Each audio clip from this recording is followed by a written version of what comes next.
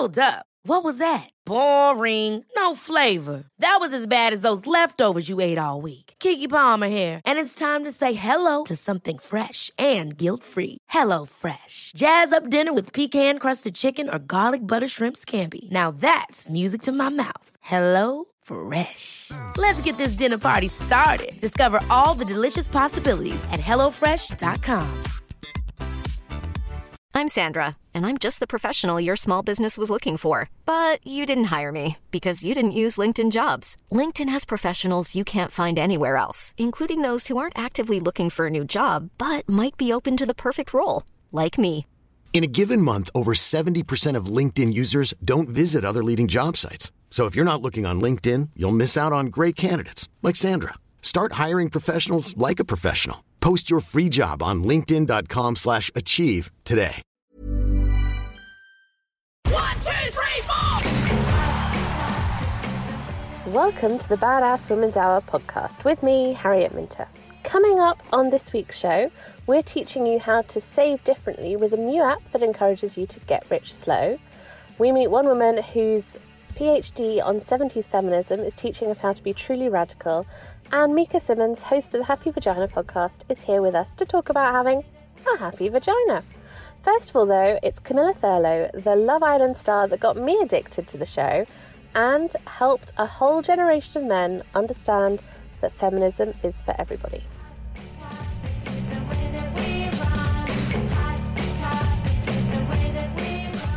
As some of you who've listened to the show for a while might know, I'm a bit of a Love Island fan, and I became a Love Island fan after hearing an altercation between my next guest and her supposed beau on the show. You're a feminist, aren't you? Shouldn't we all be feminists? Surely you believe in equality. Oh, I believe in equality, but I feel like feminism believes in almost like inequality. Absolutely not. I just feel like so many people, men and women, have struggled to move the feminist movement forward and explain that it is about achieving equality, regardless of gender. So to me, I feel extremely strongly about defending that. Yes, Camilla Thurlow, we feel extremely strongly about it here on Badass Women's Hour too, and we're so delighted to have you with us. Hi, Camilla. Hi, how are you? Good, thank you. Thank you so much for joining us.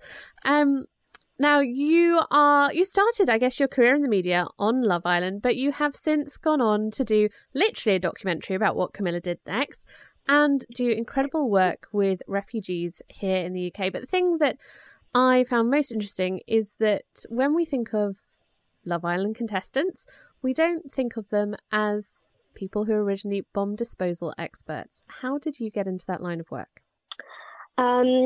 So I joined a charity called the Halo Trust back when I was 23. They are a huge charity in Scotland, and then they work globally. And so I had grown up kind of knowing about them. And they go to places that have experienced conflict and remove explosive remnants of war that still pose a risk to civilians. And it was always something I wanted to work in, but I saw the people who worked for them, and it was sort of predominantly male-dominated, ex-military, and I just never had the opportunity to do it, but I was desperate to do it. It seemed to be such a tangible way to help people, and so I got to 23, and I applied, and they very, very kindly offered me a job.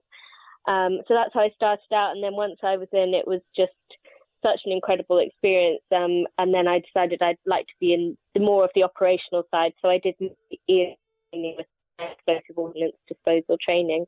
I mean, it's an amazing story, and I think it really sums up something that you feel has been a theme throughout your career, which is sort of not being quite the right type or quite what people would expect for the situation you're in. Can you tell us a little bit about how that shows up for you? Yeah, the interesting thing for me was that for such a long time in my life, I did do everything that was expected of me. So through school and sort of my later teens, I was on this very straight path. It wasn't like I was destined to go into these arenas that were different. I was always very much on this kind of path that was very straightforward, laid out in front of me. And then I had this car accident when I was 18, and that was, to be honest, my first real experience of realizing that the world is not straightforward, and that it's important to kind of strip back some of those expectations, because the things that seem so solid, sort of the socio-political spaces that we fit into, or the expectations we receive from maybe the people around us, or even from social media, they're not actually as real as they appear. And if you take them all away, what are you left with? And so it became more important to me to try and kind of fulfill what I wanted internally than to succeed in an external way. That being said, I still found that tricky because I am a people pleaser. So it was always a balance. But that was kind of, it was that fearfulness of not living life to the full that kind of pushed me forward in a way. It's really interesting that you say that we have expectations put upon us by social media. So I decided at the beginning of August that I was going to take a social media break for the entire of August and just turn off my Instagram, turn off my Twitter, turn off my Facebook, not look at any of it. And the thing that I noticed, I would say within about 48 hours, was how much space I had to think about what I actually wanted to do versus what other people were doing and I thought I should be doing too. How do you manage that?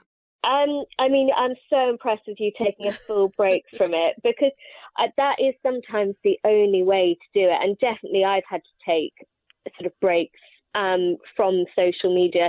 And that can be a really great thing. The other thing that's sort of I've realized maybe in the past 3 years, because I had such an abrupt change in my social media interactions, in that after Love Island, the number of followers I had went from, like 60 to more than that.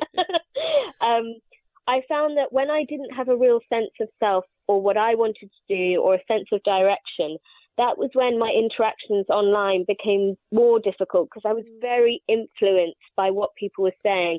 So if someone told me I was doing things wrong, I'd find that really upsetting. If someone said they were disappointed in me, I would carry a lot of shame with that. I wasn't very sure of myself. Whereas in the last 3 years now, I've got to a different place in my life, and I've worked very hard to try and kind of understand myself, which is partly why the book has come at this time.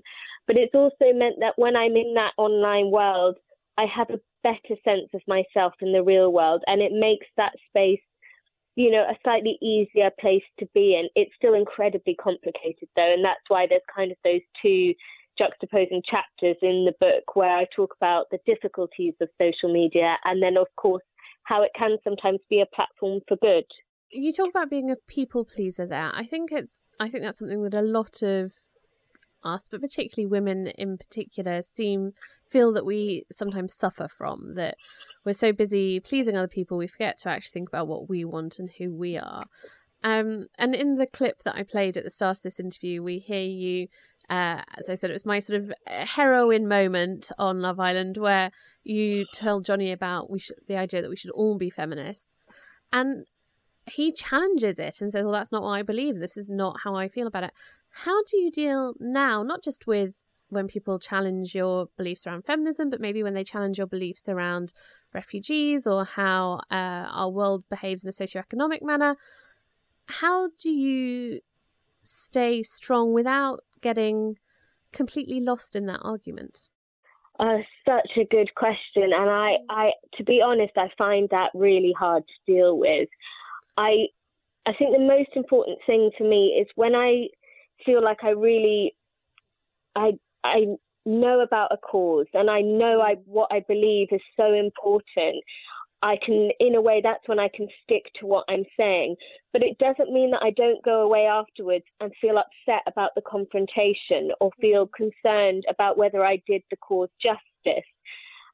So I think it is that thing that when you are a people pleaser, first and foremost, that having to have that kind of confrontation can be challenging. But also we'll often carry a lot of the negative emotions around that type of discussion long after it's finished and gone. I think I just have to, now I've had to make peace with that I'll never feel entirely confident in those spaces, but that doesn't mean I shouldn't speak up. And as much as it can bring a lot of fearfulness, normally that means that you have stuck your neck out when you needed to do it. And so often the kind of turmoil it can bring about internally is just showing that you did try, you did do something. And so you have to recognize that as much as it's hard to carry, it's a good thing to be doing. But I will completely admit that I go away and I think about things a lot. And if people haven't taken kindly to what I've said, I do struggle with it, but it's just trying to keep focused on saying the right thing and trying to do the right thing when you can, I guess. You are you're pregnant at the moment. Congratulations. Thank you. I think one of the areas where women feel exactly this a lot, where they feel like, oh God, I've tried to do the right thing and I'm trying to get it right, is around motherhood. It is around that sort of maternal guilt that I almost don't like to talk about, because I feel like that means that it's an absolute fact that it has to happen, as opposed to something we can say no to. But how do you want to, I guess, instill what you've learnt into your child? What are the main lessons you want them to grow up with?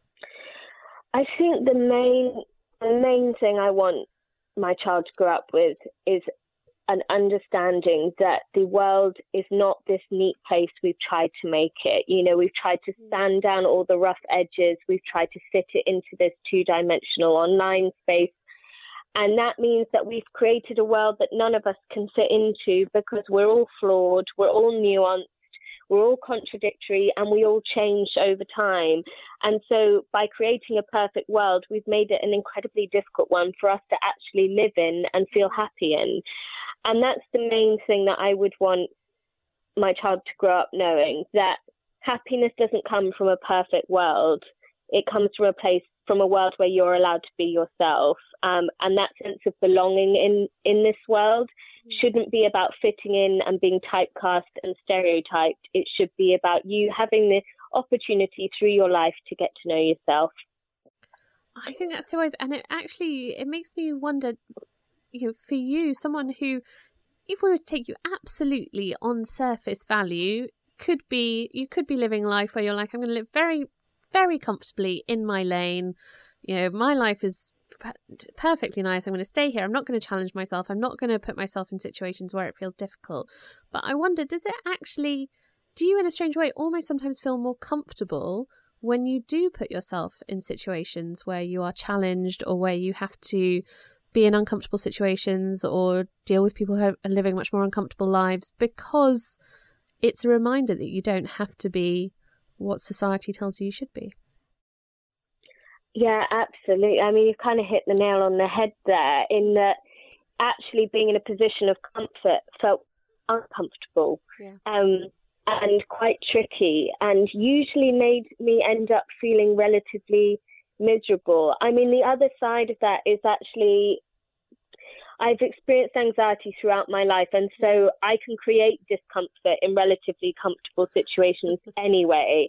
And so being so uncomfortable all the time, it was kind of like, well, if I'm going to feel like this, I might as well use that and channel that and make it into something that gives me the space in my life to grow and develop. And of course, that came with a lot of failure and a lot of, loneliness and so many other difficulties. But it also brought so much to my life. And just sometimes it's good to have that friction. I agree. Can I just finally, there's a lot in the news at the moment around the refugee crisis, around people coming to the UK in boats across the Channel. And I think there has been, a lot of focus on how do we as the UK control this? How do we sort out this problem? And you have done a lot of work with the refugee community, do a lot of work with refugee charities. What would you like people to understand about those people choosing to get in those boats and come across here to the UK? I just desperately want people to understand that these are people exactly the same as you and I in the most desperate of circumstances. And it saddens me so much to see the rhetoric around this, where terms are used that suggest that people are coming here for opportunities. All they are, like, people who have to leave their homes to survive, they deserve a safe space. And, like, we should be doing everything we possibly can to provide that. Because in another time, another place, it could be us in those desperate circumstances, trying to keep our children alive, trying to keep ourselves alive, just trying to survive. And I think it's so important that people understand the trauma that people go through when they have to flee their homes, that it's the most difficult decision, that nobody wants to leave the place that they love and call home, to have to take an unbelievably terrifying journey to an unknown place just to be safe. That's not a choice anyone should ever have to make. But if they do have to make it, we should then step up and be the ones who understand that and welcome them and help them. And that should be a privilege on our side to do that. You know, to be able to help someone in that situation, we should feel that that is something we would like to do. So yeah, I'm just deeply saddened to see the way it's been framed, and some of the people who are speaking about it and using terms that just dehumanize the people involved. And it's an utter tragedy. And so yeah, I beg of people to try and read, when they read the information, think about what you would do if you were in that situation yourself. Camilla, thank you so much for joining me. Camilla Thurlow there, as I like to say, the original Love Island feminist. Her new book, Not the Type, is out now. If you want to read all about her story, from bomb disposals to Love Island to humanitarian work, it is a great lesson in the resilience and, I would say, not giving a about other people's opinions that we all need. It's out now. This is the Badass Women's Hour podcast. That was Camilla Thurlow talking about her new book, Self-Esteem and Managing Social Media. Next up, we're meeting the founder of the Cashmere app, who's going to teach us how to save differently. There's been a lot of chat on social media the last few months around this buy it now culture, the rise of Klarna and other buy now, pay later apps allowing you to buy exactly what you want when you want it and worry about the money at a later date. Well, our next guest says actually we should be thinking about it differently. We should be #GetRichSlow. That is from Yorena Okonokwo, founder of the Cashmere app. Hi, Yorena. Hi, how are you? Good, thank you. So tell us a little bit about, first of all, the ethos behind Cashmere, because I think it's really interesting. Yeah, sure. So Cashmere is a savings app that helps aspirational female consumers save towards and buy their favorite luxury products, like without having to reduce their living standards or go into debt or, rob a bank. So the idea comes around, sort of wanting to save up for something rather than impulsively splurging on an item that you just saw like on Instagram or on Twitter or whatever. I've been kind of focused a lot on like sustainable consumption and conscious consumption. So that's kind of like what we're focused on really at Cashmere. I was fascinated by this because I feel so much of our money culture in the last few years has been about how can you have the stuff that you want really, really quickly. And you are challenging that. Where did this need to challenge that come from for you? So it was kind of, I came up with the idea a few years ago, like about 3-4 years ago. Basically, I was out with my friends, we were at Harrods, and I saw these pair of shoes that I just like instantly fell in love with. And I tried it on and it was perfect. And I saw the price and I was like, oh, maybe not. The shoes are about £600, and I'm sure everyone can relate to that. And even though I kind of had the money and I could have used my credit card to pay for it, but I just felt that guilt of like impulsively spending that sort of money on a pair of shoes that I hadn't budgeted for. So I didn't buy them. And then later on, I was thinking to myself that if I had like a special like stash of cash where I was like putting money away each month towards like treating myself in the future, then I wouldn't have felt that guilt. And that's where the initial idea came about. And then I started to do more research about how young people were currently, sort of like funding their like luxury products and lifestyle. And the research was actually like ridiculous because, like you said, like, buy now, pay later is like a huge thing now. There's loads of research to show that young people are spending about £400 a month trying to like imitate their favorite Instagram stars, and 7 in 10 of them are going into debt as a result. And I've seen stories of people going to like £30,000 worth of debt, meanwhile they're on a 25k salary just to like, you know, have that whole Instagram lifestyle. And obviously it's not sustainable at all, and it's a shame that like there isn't that many people really challenging like these like credit schemes, because they're making like credit and debt seem so fun and cool and like, you know, don't think about your bank account, just, you know, just spend. And it's crazy because especially young people like me might not realize, you know, the effect that not being able to manage this type of debt can have in the future, like when you're trying to get a mortgage and so on. Like I've heard that like stories that apparently like banks start to look at when they're assessing you for a mortgage, they start to look at buy now, pay later if you're using these sort of schemes, and then you're more likely to be rejected. So, but you're not told this, you know, while you're like, you know, spending so much money on all these like online websites. So yeah, so that's kind of like what we're trying to do in Kashmir, like really sort of change that narrative and getting people to be more conscious and more sustainable about how they're like spending on their lifestyle. I was absolutely shocked by the stat that you shared there, which was that we're spending around £400 a month just living up to our Instagram lifestyle visions. Yeah. I mean, you said that and I was horrified. And then I thought about it and I thought, I know that I have seen an outfit on Instagram and thought, oh, I love that, I'm going to buy it, and just instantly bought it. And social media makes that so easy for us. It tracks, you know, it knows that we spent a long time looking at a particular outfit, and then it very helpfully serves us an advert for that exact same outfit. Yeah, exactly. Do you think tech as an industry needs to be more responsible around how it encourages our spending habits? Yeah, I definitely think there's a lot of responsibility in that. I just feel like a lot of people just don't care. Like there's a lot of short-term thinking with you know, with some tech.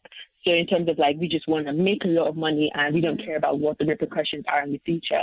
And it's like, do we not learn the lessons from before? Like we saw what happened with the, you know, with the 2008 credit crunch, where people were being given like mortgages that they couldn't afford, and then that led to, you know, the credit crunch. And it's like we're sort of repeating that again, where there's so much easy access to consumer debt that a lot of people can't afford.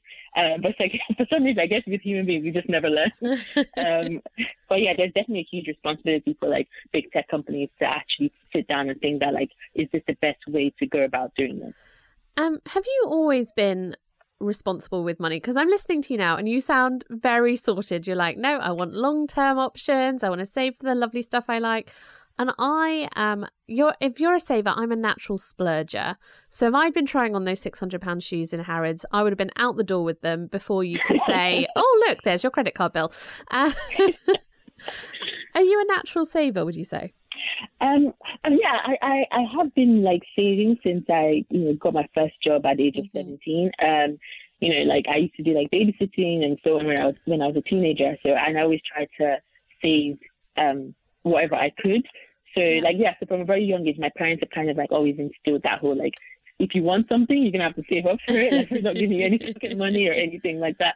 So and yeah, so even with my siblings, like when we were younger, we did paper rounds like at the age of 13, and you know, we just always saved that money. But obviously, I mean, I do like to spend. Like I love luxury myself.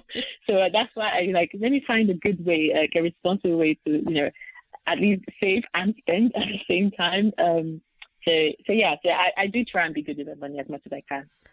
What advice would you give somebody who has perhaps been on a bit of a spending spree for the last couple of decades and is now wanting to become a more responsible shopper? Where can we start?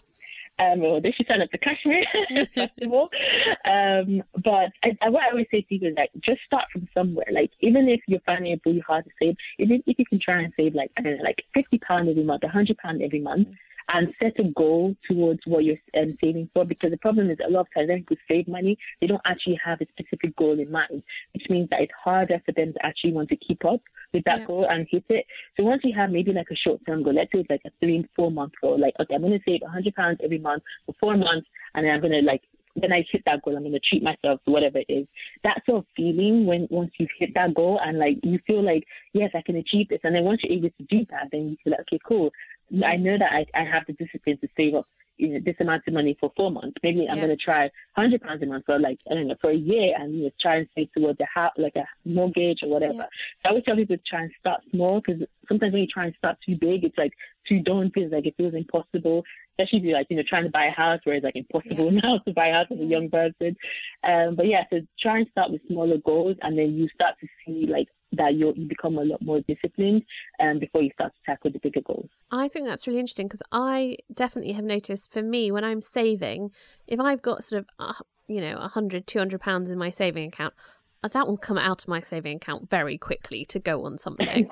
But once it gets over kind of 500, 1,000, then I'm like, well, now I've got quite a bit of money in there, so I'm going to keep adding to it. And there's a sort of a switch flicks where I go, okay, now I don't want to be so reckless with this because I have it. Yeah, exactly. Do you think that we need to not just change our attitude when it comes to money, but actually change our attitude when it comes to purchasing? So particularly, I think in the last few months with coronavirus, we've all become much more aware of, do I actually need that Friday night dress? Do I actually want to go to that bar? We've suddenly had this period of time where we've sort of been enforced into less spending, and we've become a little bit more reluctant to go back to the levels that we were at before. I think that this might be the moment when we see a change in our spending habits towards a more sustainable approach. Do you think that's likely, or do you think we are going to quickly jump back into spend it as fast as we get it? Yeah, I definitely think like now there's been a shift towards more conscious consumption, especially because now, things are very uncertain. A lot of people are starting to leave their jobs and so on. So like for people who still have their jobs, like, like I don't know what's going to happen tomorrow. I could be the one to lose my job, the next day. So like, I feel like a lot of people are starting to be a bit more mindful of how they spend their money. I mean, it's not like an immediate shift. I think it's more like a slow, gradual shift.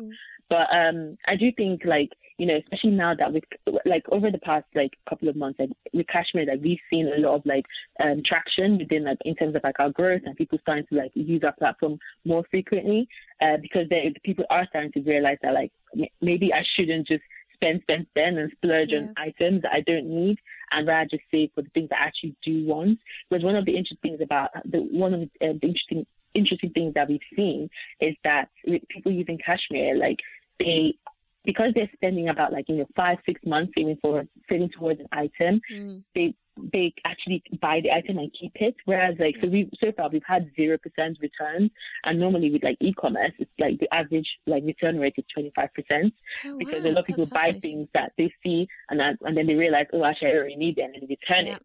So that's kind of what we're really pushing for, and we're already seeing that with the way people are using our platform, and hopefully it will continue that way.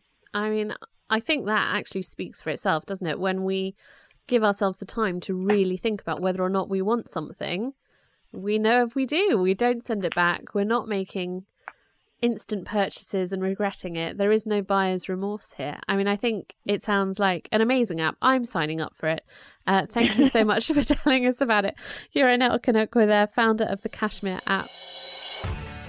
Thank you for listening to Badass Women's Out. You can hear us every Saturday on Talk Radio from 7 p.m. for a full 3 hours, yes, 3 hours of opinion, debate and general setting the world to rights. We will be back after this. Since 2013, Bombas has donated over 100 million socks, underwear and T-shirts to those facing homelessness. If we counted those on air, this ad would last over 1,157 days. But if we counted the time it takes to make a donation possible, it would take just a few clicks. Because every time you make a purchase, Bombas donates an item to someone who needs it. Go to bombas.com/ACAST and use code ACAST for 20% off your first purchase. That's bombas.com/ACAST, code ACAST. Hiring for your small business? If you're not looking for professionals on LinkedIn, you're looking in the wrong place. That's like looking for your car keys in a fish tank. LinkedIn helps you hire professionals you can't find anywhere else, even those who aren't actively searching for a new job but might be open to the perfect role. In a given month, over 70% of LinkedIn users don't even visit other leading job sites. So start looking in the right place. With LinkedIn, you can hire professionals like a professional. Post your free job on linkedin.com/achieve today. Hey, it's Ryan Reynolds, and I'm here with Keith, co-star of my upcoming film, If, only in theaters May 17th. Do you want to tell people the big news? All right, I'll do it. Sign up now and you'll get unlimited for $15 a month and 6 months of Paramount Plus Essential Plan on us. MintMobile.com/switch. Upfront payment of $45 equivalent to $15 per month. Unlimited over 40 gigabytes per month. Face lower speeds. Videos at 480p. Active Mint customers by 531.24 get 6 months of Paramount Plus Essential Plan. Auto renews after 6 months. Offer ends May 31st, 2024. Separate Paramount Plus registration required. Terms and conditions apply if rated PG.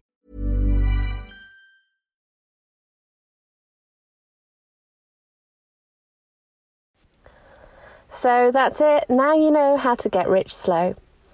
Some women who weren't getting rich but were changing the world were the 70s feminists, and Tess Little's PhD on them shows how the trend in the US for political and social revolution changed how women in the UK saw themselves and their role in society, and vice versa. And we are talking now about the rise of feminist protest in the 1960s and 70s and how it spread across the world. We are joined by Tess Little, author of The Octopus, who's talking to us about her, the book, The Octopus, which is out now, but also her PhD on mapping transatlantic networks of protest in Britain, France, and the US. This is about the emergence of feminist activism. Tess, why feminist activism as a PhD subject? Hi, Harriet. Thanks for having me. I'm just really fascinated by 1970s feminism, and in particular the kind of radical women's liberation movement, just because I found that the more I looked into the history of it, the more I found that it was just incredibly widespread, incredibly diverse, all sorts of initiatives from very small discussion groups all the way to the establishment of refuges, rape crisis centres, the growth of women's publishing and writing, protest, as you say. It was just such a huge movement.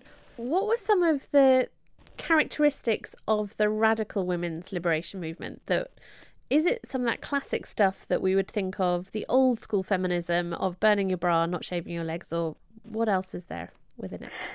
So I guess the way I would characterise the radical movement as opposed to the reformist sort of Betty Friedan movement would be to say that the radical movement really attempted to just completely upturn society. It was about improving the position of women, but doing that by just completely, having a revolution within wider society, whereas reformist feminism was interested in primarily like legislative change.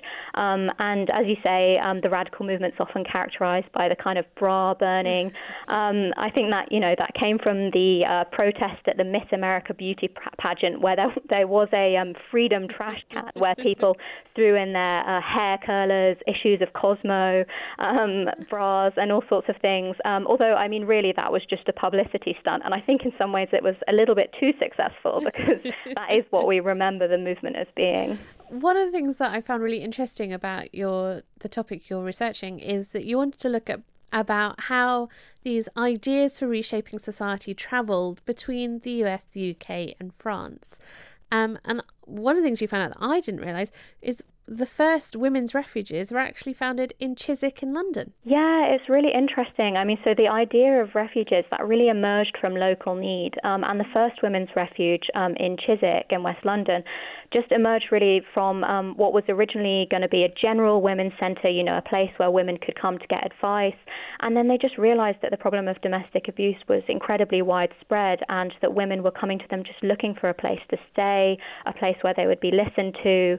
And eventually the entire house was just changed into a refuge. The women weren't actually supposed to be sleeping there in the first place. They didn't have a licence from the council for that, but it just became incredibly clear that there was this desperate need for this service. And then refuges were established all across the UK, and then the idea just spread around the world. And in my case, I'm looking at how it spread to France and the US. What are the things that we in the UK took from France and the US? So from the US, one of the big things that travelled in the opposite direction, if we're thinking about services, was the establishment of rape crisis centres. So that was really an American idea, and it was almost kind of travelling in the inverse way to refuges from America to the UK. The first one here was established in London, then there was one in Edinburgh, and eventually all across the UK. Thinking about French ideas, one time was, this is kind of leaving out the UK, where abortion was already legal, but it was still criminalized in the US and France in the 1970s. And French feminists created this initiative where they had a manifesto of 343 women who in newspapers publicly declared that they had had abortions. And there were quite a lot of celebrities as well, people like Simone de Beauvoir, but also famous actresses. And they wrote this declaration kind of almost to taunt the authorities. They thought, the authorities can't arrest 300 celebrities. And then American feminists copied the initiative, and in 1972, Ms. magazine published a list of 53 American women who were declaring that they had abortions. It really reminds me, actually, of the Me Too movement and how it spread on social media, which was, again, that similar idea, which is if it's not one of us, if it's hundreds of us, if it's thousands of us, then people have to listen. Yeah, absolutely. And when I saw the Me Too movement spreading across social media a few years ago, I immediately thought of this manifesto of women, publicly standing up. And it's such a brave thing to do, but when you do something like this collectively, there is strength in those numbers. Have you been able to interview any of the 1970s radical feminists? And if so, what have you learnt from them? Yeah, I've interviewed women in all of the 3 countries that I study, and I do these kind of life history interviews where, it's like 3 or 4 hours long. We start with their upbringing, we go all the way to the present day, and they were involved in completely different forms of activism. So one woman who I interviewed helped establish Women's Aid in the UK. Another was a French filmmaker who travelled to Iran to document the women's movement there. There were women who established feminist magazines and newspapers, bookshops, publishing houses, childcare services, healthcare services. Wow. As I said, it was just such a broad-ranging movement, and I tried to interview women who were involved in, completely different areas. Do you think there are any lessons that the activists of today can learn from these women from the 1970s? I think the things that I've learned the most from studying this history is that one of the most enduring things are these kinds of services that were established and that are still running today. Thinking of Women's Aid, for example. And I think that kind of thing, doing work within communities, improving people's day-to-day lives is so important. And there are a lot of organisations and activists who do that kind of feminist work nowadays. But I think that sometimes it's not really seen as a focus of modern feminism, and really I think it's important to lend support to those kinds of services and establish new ones where they're needed. Also, it makes me think that actually it's the establishment of some of those services that changed then how we viewed the issue they were servicing. So in the 1970s, it wasn't seen, unfortunately, as a big deal to beat your wife. That was sort of part of married life, and by establishing women's refuges, we're saying, actually, no, this is something that is so unacceptable that women have to leave to escape it, that we have to provide shelter for them. And so it's slightly then changing how we think about it, because if it's something that just happens and we don't have to provide shelter for it, it becomes normalised. Whereas if we're saying, actually, this is something that needs a solution, we're pointing out that it's a problem. Yeah, absolutely. Providing the service and also doing, important educational and advocating work, it all goes hand in hand. And a lot of those organisations that were established in the 70s do both of those things nowadays. They're an important voice for speaking out on the issue whilst providing services. And, a lot of lessons were learned in the 1970s from running those services. I think that feminists were actually surprised by how widespread the issue was. And then, they developed their understanding of violence based on their experience within these services. It's, just a kind of cycle of both of these things. I think it's a fascinating topic to be writing on. And one of the things I love is that then this is your sort of academic hat on, and then the flip of that is writing a murder mystery. Yeah, yes, I have 2 different hats. Tell us about The Octopus. So as you say, The Octopus is a murder mystery, or I should say actually it kind of begins as a classic murder mystery. Elspeth Bryant Bell is attending her ex-husband Richard's 50th birthday party. He's a British film director living in LA, and she's expecting to find his house just bursting with guests. But when she gets there, she finds that there are only 7 other guests, and Richard's pet octopus, Persephone, is watching over them from her tank at the heart of the house. In the morning, Richard's found dead. So it begins with that murder mystery setup. But as the novel unfolds, I think actually it kind of becomes something else. It's an exploration of memory, guilt, and really above all, it's an exploration of power and control. Is this your first book that you've written?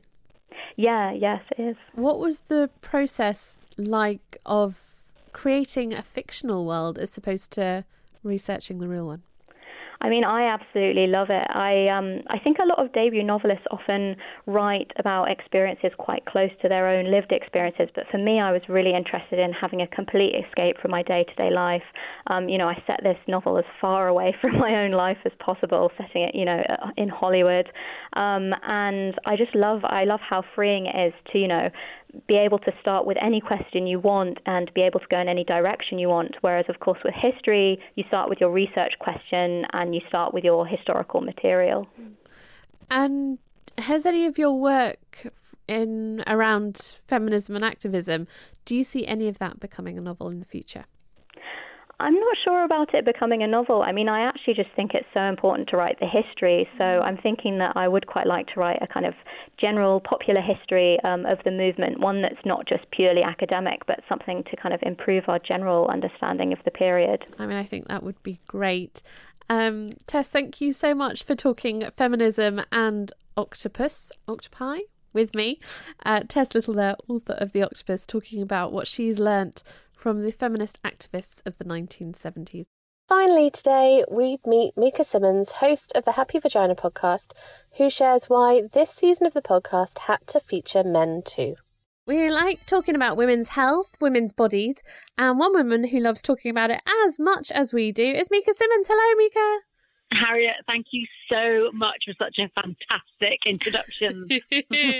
Well, thank you for the work you're doing. Your podcast, The Happy Vagina, you came in and talked to us when you're doing series 1. You're now on series 2. For anyone who hasn't listened to it, what is it about? Vaginas. Actually, in all honesty, season 1, I lost my mum to a gynecological cancer, and I started a charity called the Lady Garden Foundation. On from that, I developed a voice around shame and trying to get women to talk about reproduction and their sex lives, gynecology, just really encouraging women to kind of get rid of any stigma and taboo and shame that they might have about that area of their body in order to save lives. In a nutshell, I kind of wanted women to be open enough that if there was something wrong, they'd talk to someone about it. And that's how the Happy Vagina podcast was born. This season, I have to tell you, I've got some chaps coming on. Oh, what? How are they talking about happy vaginas? So I have been told in no uncertain terms by every single man that I know that they came out of a vagina. That's true. So in all seriousness, I had a couple of male friends who asked if they could come on. It got me thinking. And actually, one of the things for me that has really resonated over the last year was about not feeding divisiveness. So while I feel everything that's going on for women at the moment is really exciting, and it's a time of change and freedom and power, it's really important that we don't leave the men behind. And when my male friends are saying to me, we don't feel like we're included in this, I felt a little heartbroken. So I tried to think about ways that I could get them all involved. And so I've come up with, we've split the season between women and men, and the female guests, as ever, are just phenomenal. And we talk a lot about vaginas. We've already had Stephanie Yeboah last week, and Stephanie is plus size, got a book coming out in September about fat acceptance. Amazing woman. We talked a lot about vaginas, vibrators, all sorts of things around pleasure. But we've also got some men coming on. We had Kenny Eaton-Jones, transgender period campaigner. Mm-hmm. I've got Charlie Kondu coming on, who is a gay man who has three-way partnered with their best friend and had a baby. They co-parent in a threesome. Wow. I know, which I think is great for any parents that might want to listen to that. And absolutely. Quite a lot of vagina takes a village. Exactly. Even though Charlie doesn't have a vagina, we talk quite a lot about them. And last week I had George Robinson from Sex Education come on, who is a young man who about to play Maeve's love interest, I believe, in Sex Education. Last time he was just trying to kind of like wangle his way into her life. Deeply dark sense of humour. George obviously had an accident and is in a wheelchair in real life, and Isaac in the show is on the trailer park with her. Anyway, amazing young man, just talking about the impact that his early year sexual experiences had on the women around him. And I feel that it's really important that we get to hear men's voices around all of this stuff. And one of the things that I always say is that I lost my mum, but my brother also lost her mum. So why shouldn't men be involved? It's really... Did they have questions for you about it? Because I think this is fascinating, that we don't talk to men really about women and their bodies. And we've talked about this before, you know, that we don't... Sex education in school is in no way about female sexual pleasure or actually how women's bodies work, or, you know, how men's bodies work for that matter. And so we sort of, at some point, if you are a straight woman and a straight man, you get together and you have sex and you hope that kind of both of you sort of know what's going on. And then maybe you team up and you become a partnership. And as you go through life, things happen to you in terms of health and relationships. And you sort of, again, hope that both of you kind of know what's going on. But there's no actual education around it. So I wonder, just as you had questions for the guys, did they have questions for you? No, they had no questions for me. They had so much interest to say. One of my favourite moments is George Robinson this week talking about, he said, I mean, the thing is that it shouldn't be taught by a biology teacher who's interested in photosynthesis. Yeah. How's he going to know what a clitoris does? And I was just like, these men don't need me to teach them anything. They didn't have questions for me. I do think it's interesting, though, isn't it? Was it a different experience talking to a man about it? Did you feel differently talking about this stuff with a man? So. Very, very, very. I thought it's a very, very different experience and quite nerve-wracking, particularly the first couple that I recorded, because I feel out of my depth. And I've just recorded one that isn't out yet with Nicholas Pinnock, who at the moment is child-free. And I just felt unqualified to ask him questions about how it's been for him as a man not managing to have children left, which is my experience as a woman, is that I'm child-free. Yeah. I've not managed to have children. It's probably partly choice. I'm not sure how much choice it is. I'm not sure whether or not I will. And Nicholas is in the same position. And I noticed that in a way that I don't feel with women, I felt frightened to ask him. And that's kind of what I hear you're talking about, is that men and women don't talk. I could talk to my girlfriends till I'm blue in the face about anything intimate, anything. But I still don't know how to talk to men. And I'm excited that the Happy Vagina is starting to integrate that into its, into its USP. I think it's important. It is really important because, I mean, I had a conversation with my boyfriend a few months ago about the menopause, which, I don't think I'm going through right now, but who knows? But, he made some sort of off-the-cuff remark, which was like, after about 45, all women go crazy. And I was like, yeah, well, do you know why? Do you know what's going on for women at about that age? Which sometimes does make us, not the same people that we were before. It's not actually anything going on with women's minds. It's stuff going on with their hormones. And nobody had ever mentioned that to him before. And this is what happens when you try and use the phrase "women go crazy" with me. You then get a 2-hour lecture on why that isn't the case. But there's, it just, nobody had mentioned it to him. And I find this astonishing. Yeah. One of the beautiful moments in season 1 of A Happy Vagina actually was Andrea McLean, who has written a book on the menopause, said that a man came and thanked her in the car park. And I think the more that women like us, who are brave enough to not just dismiss the slightly sarcastic remark. I don't know if your partner was being sarcastic, but no, it was hopefully being sarcastic. Otherwise, we're in trouble. But yeah, but we've got these sort of like gender. We all do this. I go, men do that. That's what men do. That's that's the thing that men do. They go into their caves, and it's like at the moment, I feel like we're in a period of revolution in terms of the individual, which is why I wasn't prepared to do another season that felt divisive to me, because we've understood life by putting everybody into all of these different compartments. And Stephanie Yeboah talks about this. She talks about intersectionality, but even that in a certain way is going, like, I know who you are because I've labelled you as a white woman, heterosexual woman, child-free, all of these labels that I give you that means that I know exactly who you are, rather than digging underneath and giving every single individual human being an opportunity to be the expression of life that they came into the world as. And unless we start having these conversations cross-gender, cross-race, cross-cultural, cross-class, and really asking people specific things about who they are and how they are, we'll continue to just make generalizations. What do you think you have learnt from doing this podcast? Because you are, if you don't mind me saying, a bit of a vagina expert. Yeah. But have you learnt things from talking to your guests? Oh, I've learnt so much. So much.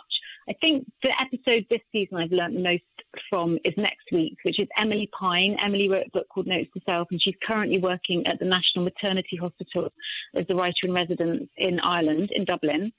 And from her, I learnt about making choices around being child-free.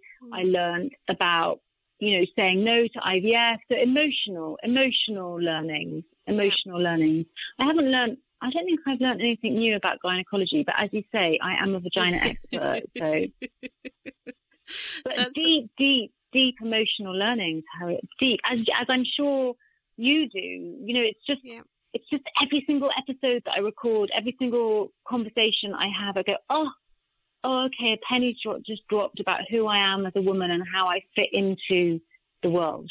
Well, I think that's the importance of talking about it, isn't it? Which is, why I guess we do things we do, because this subject has been so taboo for so long that if we don't talk about it, we're missing out on a whole aspect of our humanity, I think. 100%. Mika, give us one favourite story that's coming up in this season of The Happy Vagina that we have to look out for, or listen out for, rather. Oh, my favourite story. Well, I think it's on this week's episode with George Robinson, where he talks about his very first sexual experience, where he encountered a physical contact with a young woman before realising that it was kind of happening, and he was in a bit of shock, and so he told his male friends, and then his male friends told everyone, and then the girl got made fun of. And for me, first of all, George being brave enough to share that story on the episode this week, I think is phenomenal, because I think we've all been there, and if it didn't happen to us at school, I think it happened to someone around us, and I think that level of teasing and shaming that happens within the classroom at school is the starting point for why we then stop talking. And so for George to come on The Happy Vagina, to share that experience, to talk about the pain that he went through as a young man, watching, he didn't mean to, he didn't start the teasing. He was like, oh gosh, this thing's just happened. And then I hope that because I do, our listenership is still 94% women. And I hope that they get to listen to that story and it heals them and makes them understand that the men are going through just as difficult times around sex as we are. Brilliant. Thank you so much, Mika. It's such a great podcast. Happy Vagina. Do go check it out if you haven't already. Men or women, as Mika says there, actually, when we listen to each other and learn from each other, it's very healing. It is. We can let go of some of the gendered expectations, like women being crazy and other ones. That's all for this week's show. I hope you enjoyed it. If you did, please do rate, review, subscribe. It helps other people find the podcast. It's really important.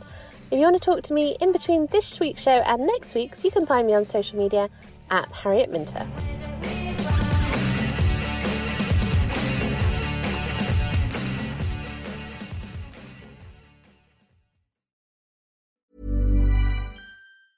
Ever catch yourself eating the same flavorless dinner 3 days in a row? Dreaming of something better? Well, HelloFresh is your guilt-free dream come true, baby. It's me, Keke Palmer. Let's wake up those taste buds with hot, juicy pecan-crusted chicken or garlic butter shrimp scampi. Hello Fresh. Stop dreaming of all the delicious possibilities and dig in at HelloFresh.com. Let's get this dinner party started. Hey, it's Paige DeSorbo from Giggly Squad. High quality fashion without the price tag. Say hello to Quince. I'm snagging high-end essentials like cozy cashmere sweaters, sleek leather jackets, fine jewelry, and so much more. With Quince being 50 to 80% less than similar brands. And they partner with factories that prioritize safe, ethical, and responsible manufacturing. I love that. Luxury quality within reach. Go to quince.com/style to get free shipping and 365-day returns on your next order. Quince.com/style.